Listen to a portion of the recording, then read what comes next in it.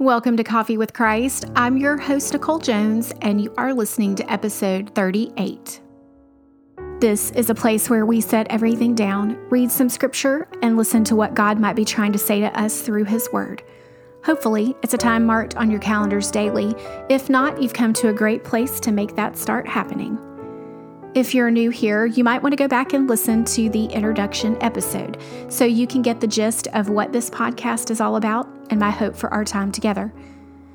Today, I wanted to remind you about a free resource, 11 Easy Steps to Studying the Bible. It's available on the homepage of coffeewithchrist.org. Let's start with a few minutes of quiet. This will help you slow down, settle in, clear the clutter, and breathe.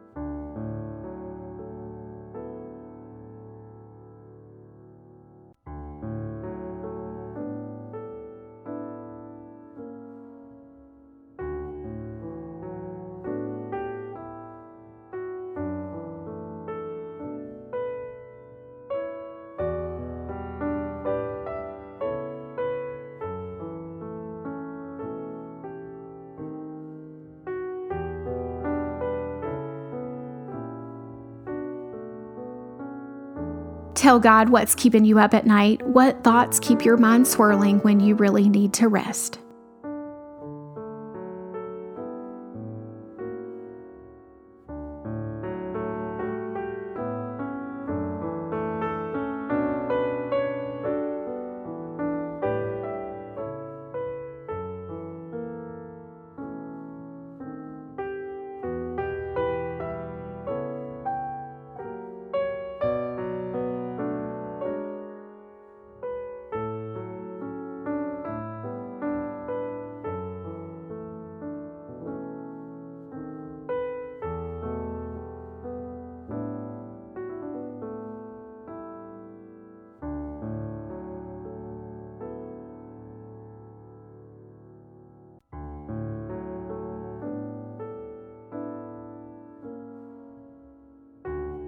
Yesterday, we were able to get a glimpse into the family dynamic of Jacob's 12 sons.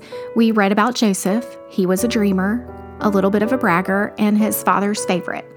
His brothers hated him because of this and sold him into slavery for 20 pieces of silver. We'll pick up his story tomorrow, but today we'll find out what was happening with his brother Judah while Joseph was away in Egypt. Genesis 38. At this time, Judah left home and moved to Adullam, where he stayed with a man named Hira. There he saw a Canaanite woman, the daughter of Shua, and he married her. When he slept with her, she became pregnant and gave birth to a son, and he named the boy Er. Then she became pregnant again and gave birth to another son, and she named him Onan. And when she gave birth to a third son, she named him Shelah. At the time of Shelah's birth, they were living at Kezib. In the short course of time, Judah arranged for his firstborn son, Er, to marry a young woman named Tamar. But Er was a wicked man in the Lord's sight, so the Lord took his life. Then Judah said to Er's brother Onan, "Go and marry Tamar, as our law requires of the brother of a man who has died. You must produce an heir for your brother." But Onan was not willing to have a child who would not be his own heir, so whenever he had intercourse with his brother's wife, he spilled the semen on the ground. This prevented her from having a child who would belong to his brother. But the Lord considered it evil for Onan to deny a child to his dead brother, so the Lord took Onan's life too. Then Judah said to Tamar, his daughter-in-law, "Go back to your parents' home and remain a widow until my son Shelah is old enough to marry you." But Judah didn't really intend to do this because he was afraid Shelah would also die like his two brothers. So Tamar went back to live in her father's home. Some years later, Judah's wife died. After the time of mourning was over, Judah and his friend Hira the Adullamite went up to Timnah to supervise the shearing of his sheep.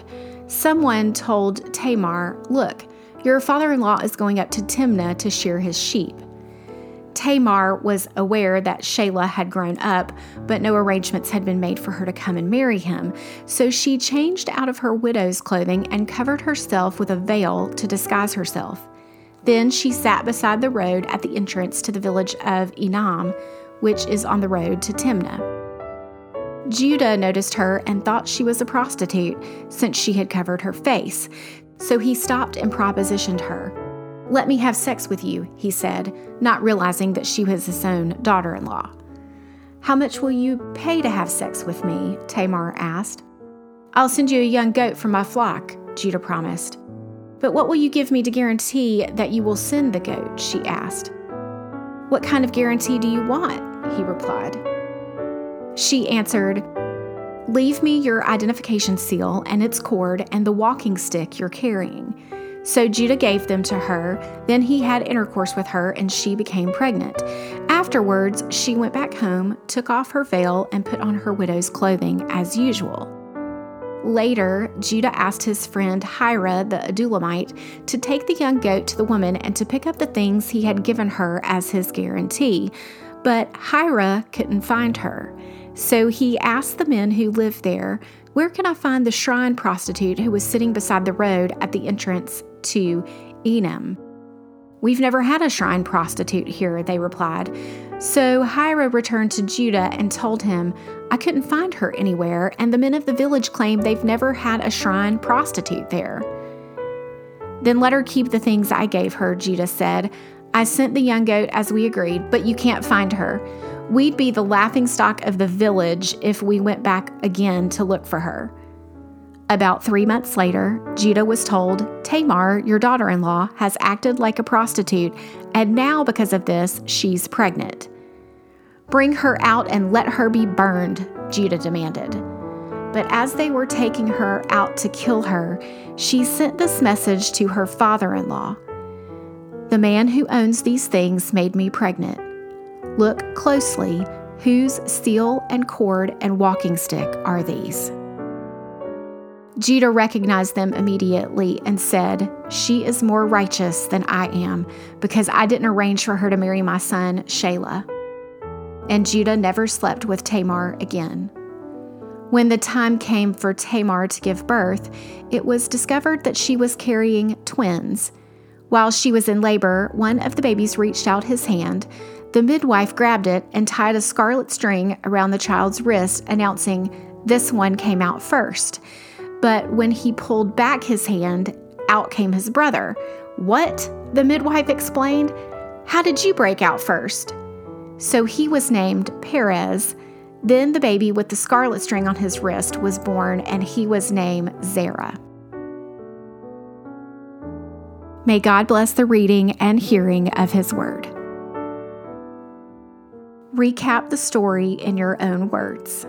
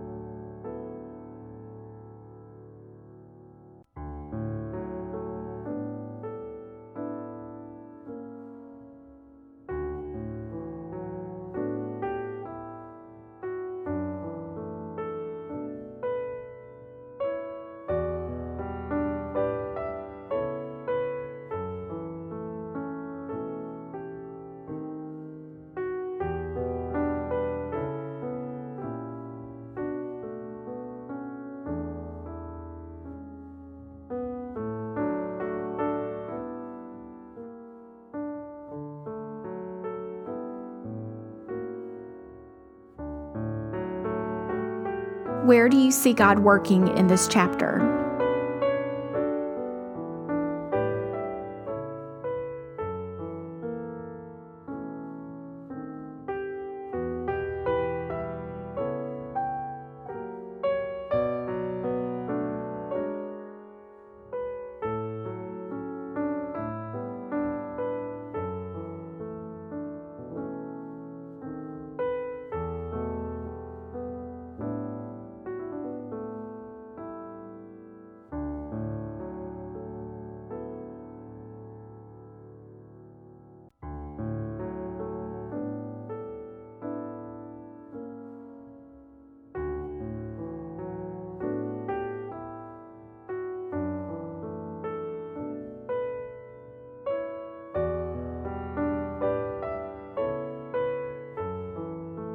What character do you most relate to in this story?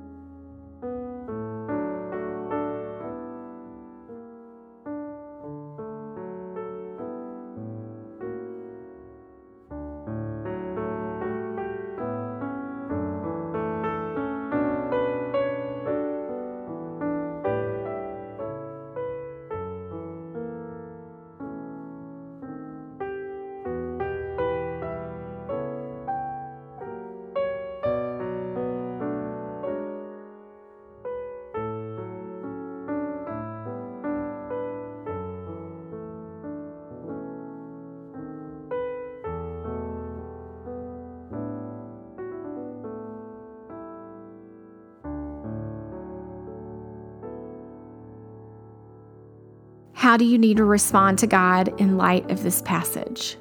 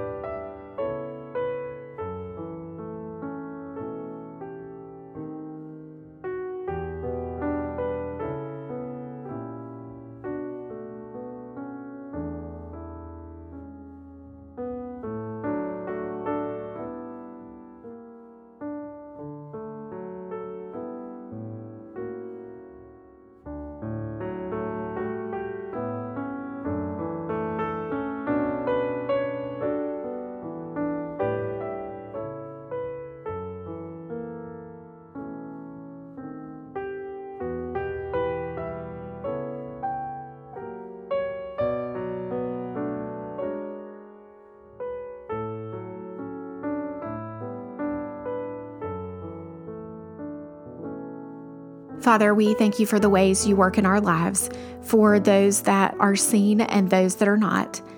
We're so grateful that your plans have factored in every circumstance.